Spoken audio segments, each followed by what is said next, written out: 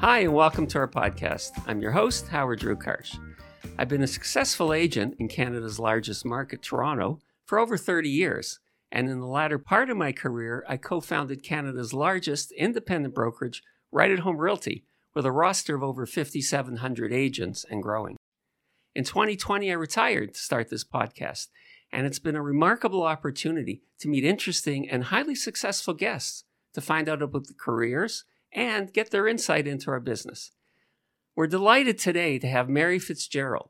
Mary is a highly successful agent. She's also one of the stars of Netflix's very popular Selling Sunset. And Mary, welcome to the show. Thank you for having me. Oh, it's a delight. So I'm going to ask you the question that you probably answer in your sleep, and it all comes down to, how did you first get connected with the Oppenheim Group? Well, I've known Jason for about 15 years, and it was back when he was an attorney, actually. Oh. I met him and Brett together at a Mans's house at a cookout. That is tying it all together, isn't it? Yeah. Yeah. And that was my first introduction. I didn't really hang out with them that much for a couple years. I was raising my son in the South Bay, and but we knew of each other, kind of like, we'd chat here and there. And then when I moved back from New York, started dating Jason, and yeah, he just started the Oppenheim Group. He was still working out of his house, and basically when he started the actual brokerage, I joined. It's really interesting. Before we started recording, you and I were talking about the business, and I want to kind of pick up on that people who are not in real estate and they watch your show and they're not happy with their job and they think, whoa, I could make millions by being in real estate. Do you get people asking you about, how do you become successful? Is that a common question for you? All the time. Yeah. Probably 100 times a day on Instagram, on emails, on everything. And I'm probably that's a low number, really, yeah. But there's so many new agents, and every place we go, they're like, I just got my license because I watched you on the show. And I'm so excited for people. I'm glad that it's inspired people to get into real estate. However, I don't think they have any clue how difficult it is to start. Like I said earlier, it's like, I think the show, in some ways, it shows the ups and downs, but in other ways, I think it kind of makes it seem like you just throw on a chic outfit and some Louboutins and you walk in and sell a $10 million house just like that. And it's just not the way it works unless you're the luckiest person on earth. I mean, that is not the way it works. There's so much hard work and grind that goes into it to prove yourself, to build up your clientele list, to establish yourself as a successful agent, to get those $10 million homes.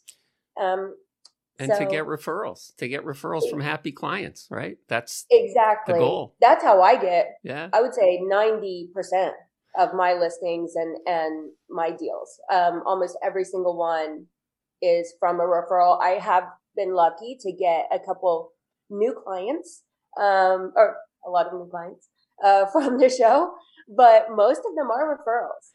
It's really interesting. In my career at the company, I was one of the co-founders. We had no agents when we started, and people didn't think we'd survive. So that, outside of my real estate career, that's a whole different story. So when you talk about Jason starting, a company, I can relate to that. The other thing is, young people, towards the end of my career at the company, instead of managing, I focused on recruiting. And when I would meet young people, just like the question they'd ask you, because they'd look at me, I'd been successful. And if it was a young guy, could have worked with a young girl, I suppose. Mostly it was when young guys would say to me, you've been really successful. How can I be successful? And I'd say, well, I can tell you how there's a guaranteed way where you can be really successful. And they'd say, what is it? And I'd say, marry a developer's daughter. That is it. That is true. Right. That's the only way I know for sure. But most didn't. So, but what else? And listen, I got questions, but it's just fun talking to you because you're really experienced in the business, and we could talk about This is something else when I started, and I think you'd relate to this too. One of the managers I had, we were talking about, like, in the office, the dynamics. I don't even know what's the right word, but let's use dynamics. In our office, right? Yeah. Well, your office is the epitome of dynamics. But yeah, there's a dynamic for sure. Right. Well, and how do you anyway? What he was saying, he said that agents are like sharks; they don't swim in schools. Yeah, I mean, I think that's very true. But in our office, I think we're a little different besides a couple people, I'm sure you know who I'm talking about, but the rest of us, we really help each other out. We support each other. When I was on vacation, I had a couple different people reach out. They're like, "Hey, while you're in Hawaii, do you need anything? Do you need me to help?" To try to help keep my escrow going so nothing falls through. Right.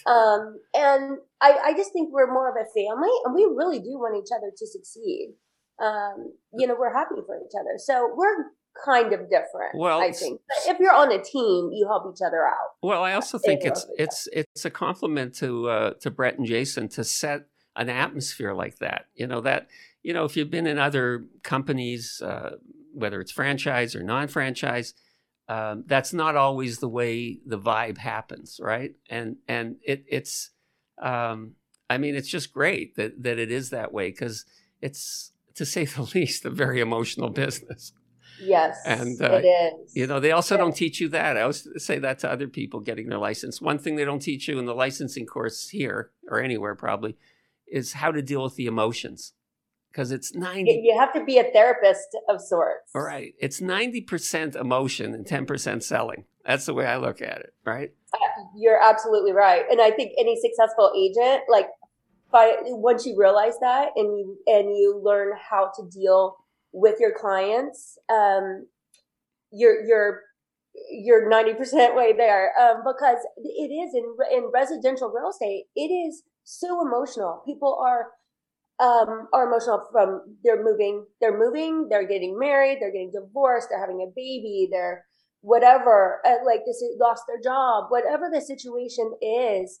It is emotional. It's the biggest purchase they'll probably ever make. Right. And unless it's an investor that simply looks at numbers, or it's a commercial deal, it's a highly emotional transaction. So you have to, when your client's freaking out about something, you're like, okay, this does not make any sense. You have to read between the lines and anticipate. It's like, okay, why are they really responding this way? And how do I approach it to get them back calm down and back on track, figure out what their concerns are.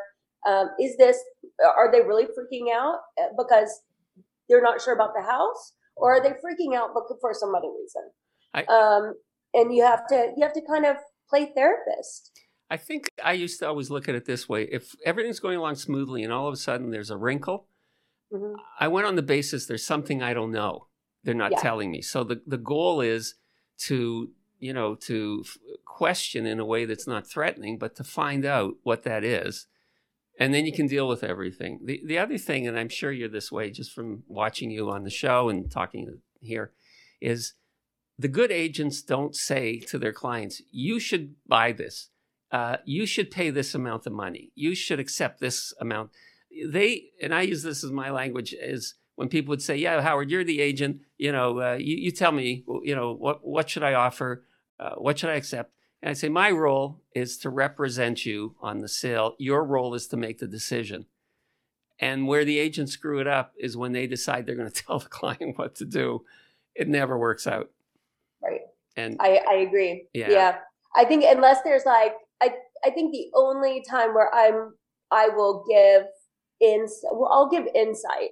But if it's a multiple offer situation, which happens all the time in this market, I'll give guidance on, okay, this is where they're at based on this information. I think you would likely need to come in around here to be in the running, to get the house. But it's up to the client at the end of the day. How much is this home worth to you? This is what the market value says, but how much is it worth to you? That's a great line. That you should send this to all your prospects because it sets their mindset the right way.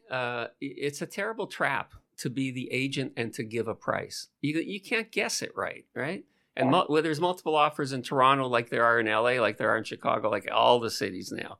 And, and the crazy prices that even the agents can't imagine why people pay so much. So, to pick a price, you're in trouble. But I think to your point about referrals, that is the ultimate goal in the business, because then people, you're not going through the whole credibility thing. So-and-so suggested I speak to you. We're thinking of buying, we're thinking of selling. And then you just have to be professional. And the other thing is you're not spending all your time prospecting because people are calling you. Yeah. Right. And exactly. I mean, right now the escrow, it's multiple deals I've done with this lady, and she's great. We get along very well. We joke back and forth with each other because when it comes to listing the home, she's very colorful. Mm-hmm. And so she's like, I know, Mary, no fun. I get it. I'll remove all the fun out of the house. I get it.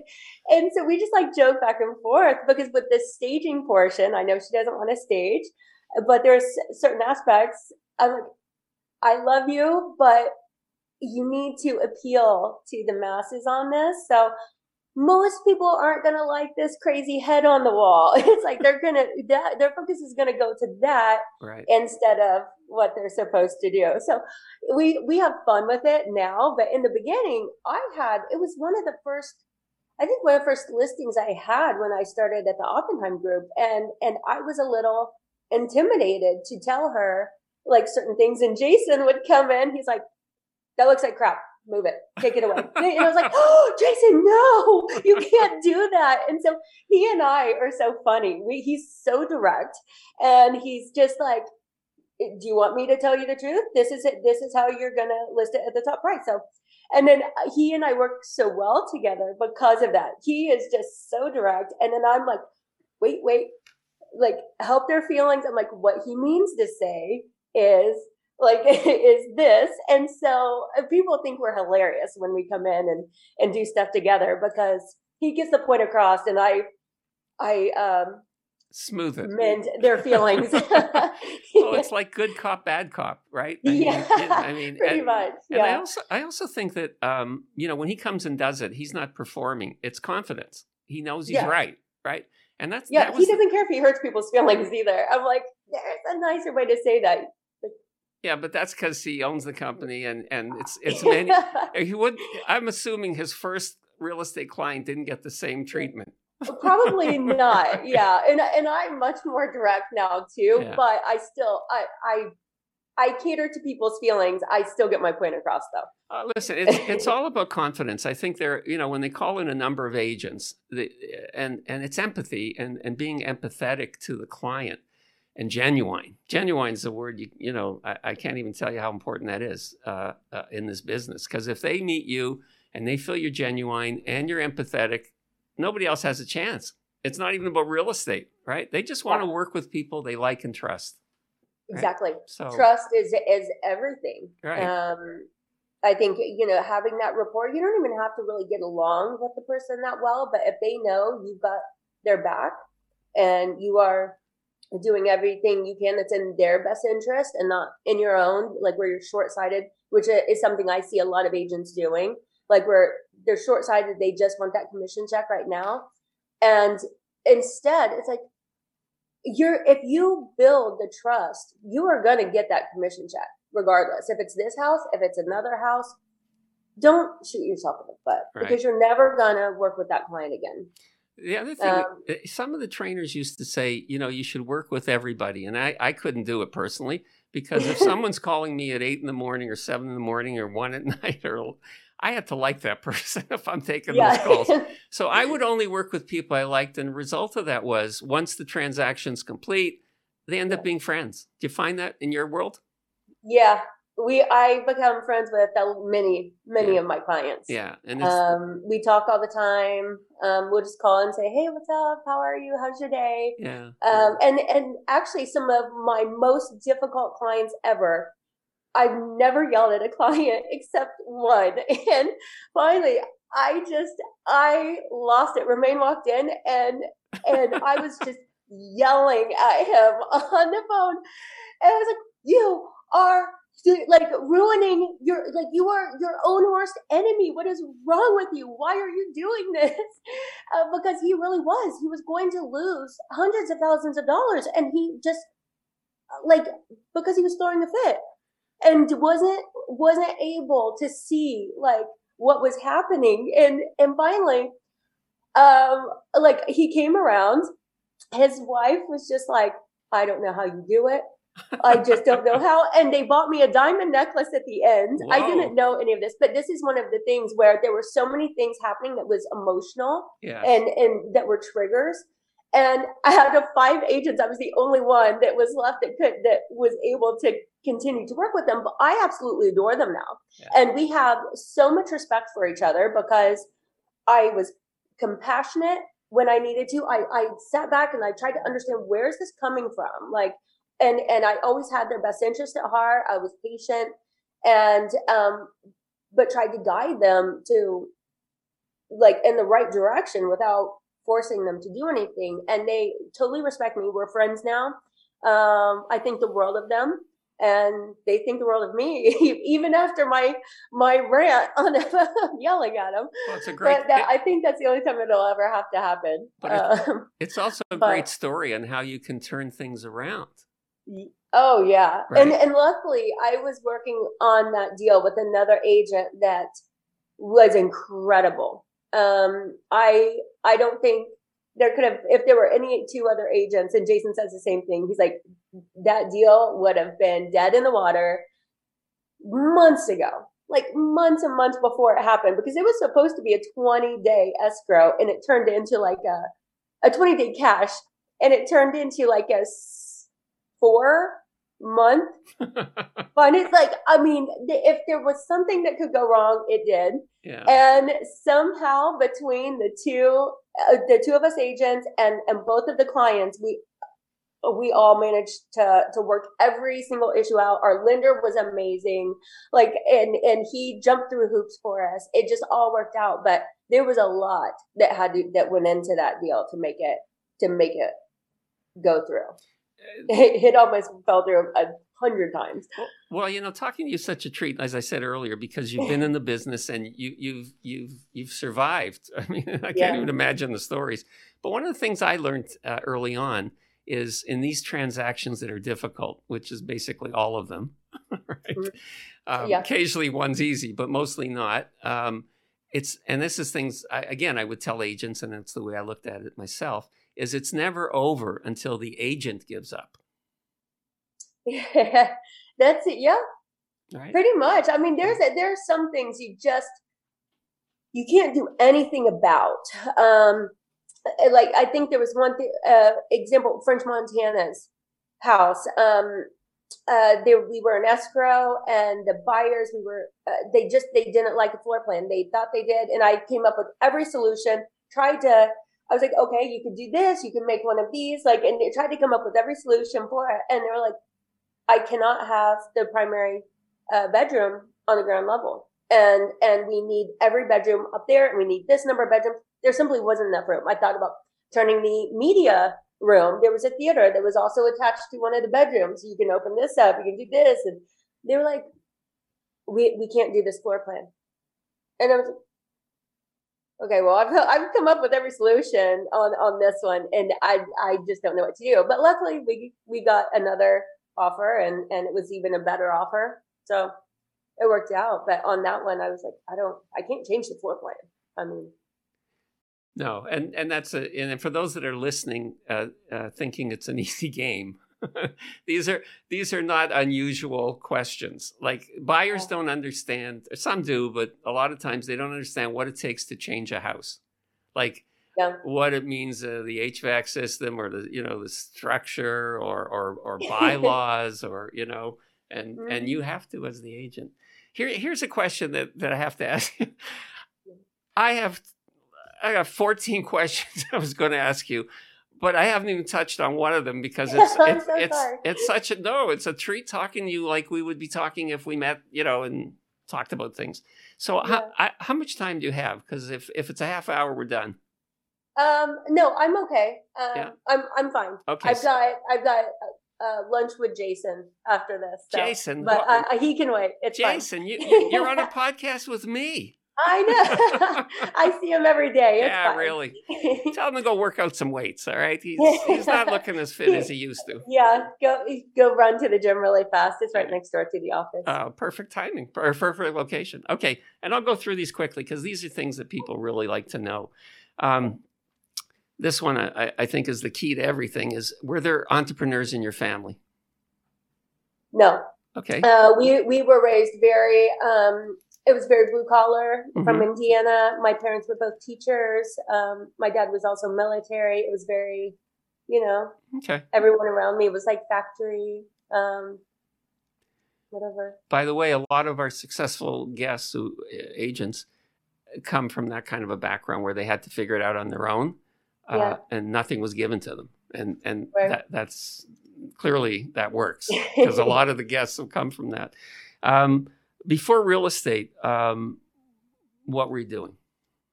Radiology.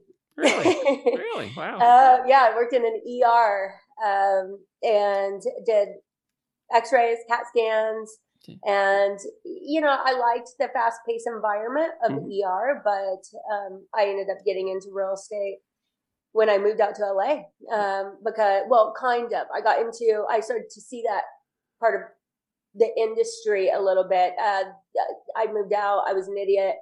Didn't have a job first. I thought I'd decide where to live first for my son and I, and then get a job that was nearby in one of the hospitals.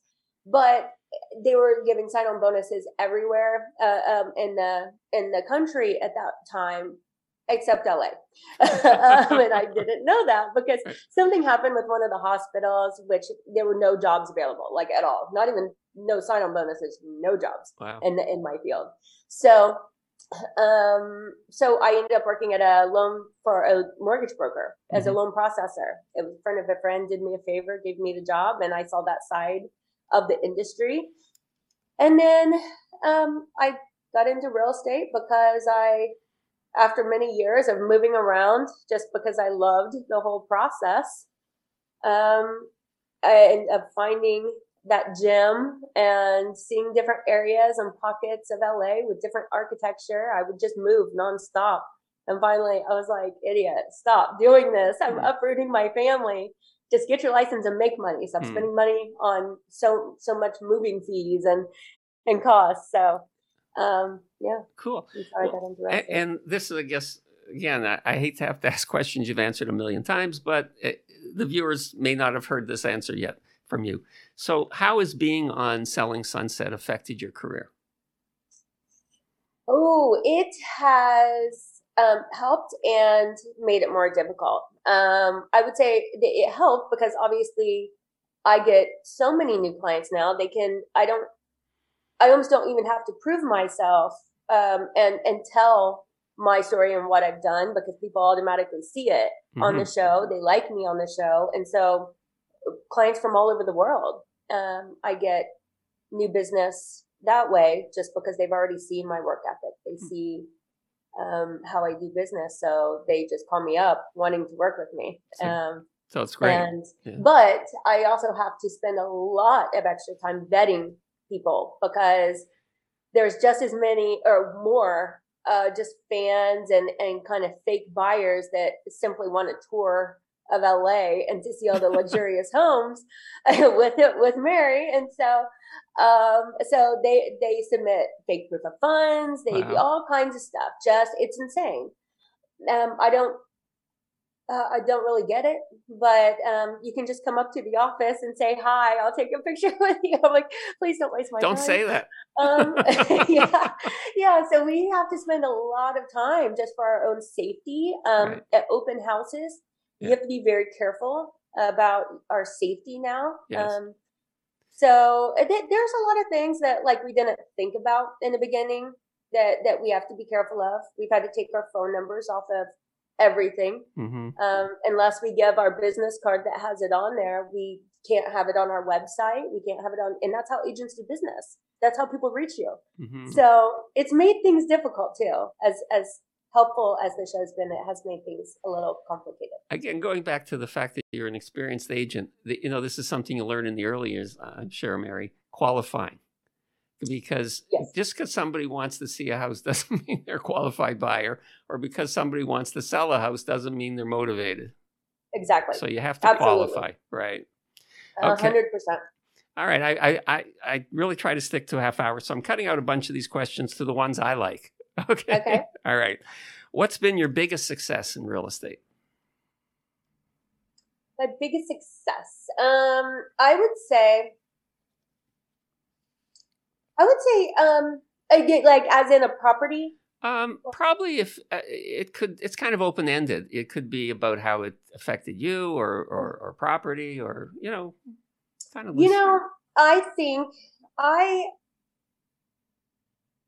I think that it all came down to Doheny, where I got married, for multiple reasons. Okay.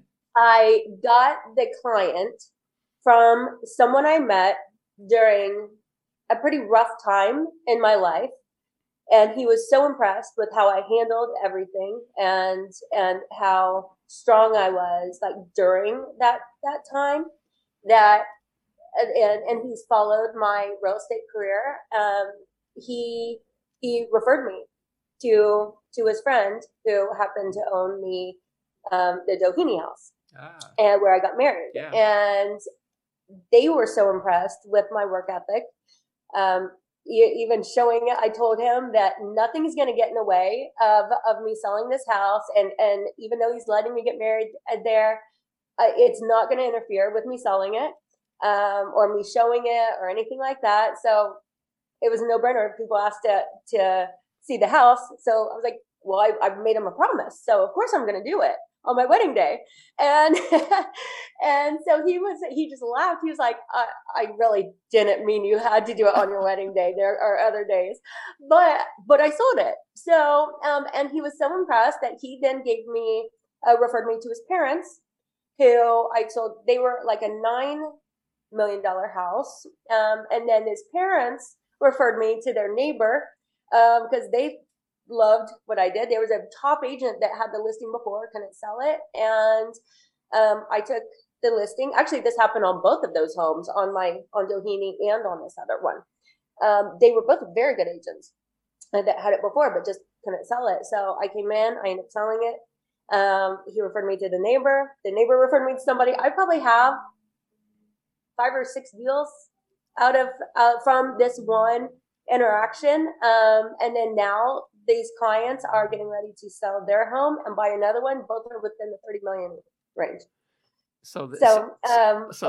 It just comes down to, I think, integrity and hard work and getting your clients to believe in you and trust you. And I remember I saw that episode. I don't remember which one it was, where you're doing this during your wedding. And I thought this has got to be one of very few women in real estate who can pull it off. The wedding Jason and real estate. They called Jason first, and they were like, "Hey, can we get in? I know that like she said like there's like something going on. Can you show it?" And he was like, "No, it's her wedding. You got to show it tomorrow." And they called me. They're like, "I know you said like there's an event this weekend," and he really had no idea it was my wedding because we just said it was an event. So he's like, this guy's only in town. Like, he's leaving tomorrow. We have to get him in. He's really interested. I'm like, okay. So, what did Romain say during all of this? He didn't know it was happening. Oh, he was off with the guys, okay. Like getting ready. He didn't know. Unless Jason told him, I don't really know. But afterwards, he was like, "What is wrong with you?" I was like, "It only takes a couple minutes." So. Right. It pays well. And I was here anyway. I'm like, right. I mean, if someone asked me to leave and go like 45 minutes away to go show a property, I probably would have had to say I can't. Like, we're on a time schedule, but I was there. It was kind of worked out. Yeah. Okay. So as I said, I try to keep to 30 minutes. I'm down to one last question. And again, it's because I think it's a way for you to describe yourself in other ways. So number one part was, what has been your biggest challenge? And the number two part is, what did you learn from it? My biggest challenge is learning to delegate. Realizing that I cannot, even though I think I can do anything and everything myself, you get to a certain point, you can't. Like if you want to succeed and you want to give your clients full attention and be focused on the things that need my personal focus, I can't do everything. From all the marketing and you have to get a transaction coordinator and have an assistant for marketing, have an assistant for social media, have an assistant for there's so many things going on in my life, like with filming and collaborations and my focus needs to be on my clients. Mm-hmm. And with all these things, press, like everything, like there's too much to do for one person. So I have a hard time delegating. I always feel like I can do it better. But once I have a good team around me, it makes all the difference because there are so many small, as you know, so many things that I don't need to be the one personally doing the majority of things, just daily tasks that need to be done. I need to be face to face with my clients. I need to be doing the showings. I need to be doing the negotiations. I'm not going to delegate those to my assistants, but some of the stuff,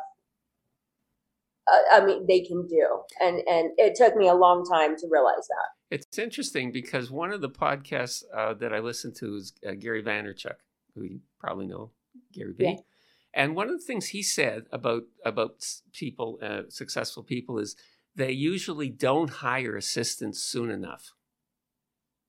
Yeah. Right? Because Jason told me, because I still, no matter how successful I get, I have something that we call a money twitch.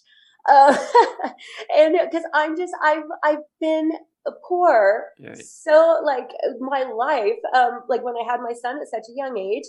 And so I really value $1. And if I don't have to spend it, I'm like, I can do this myself. Why would I pay someone else to do this?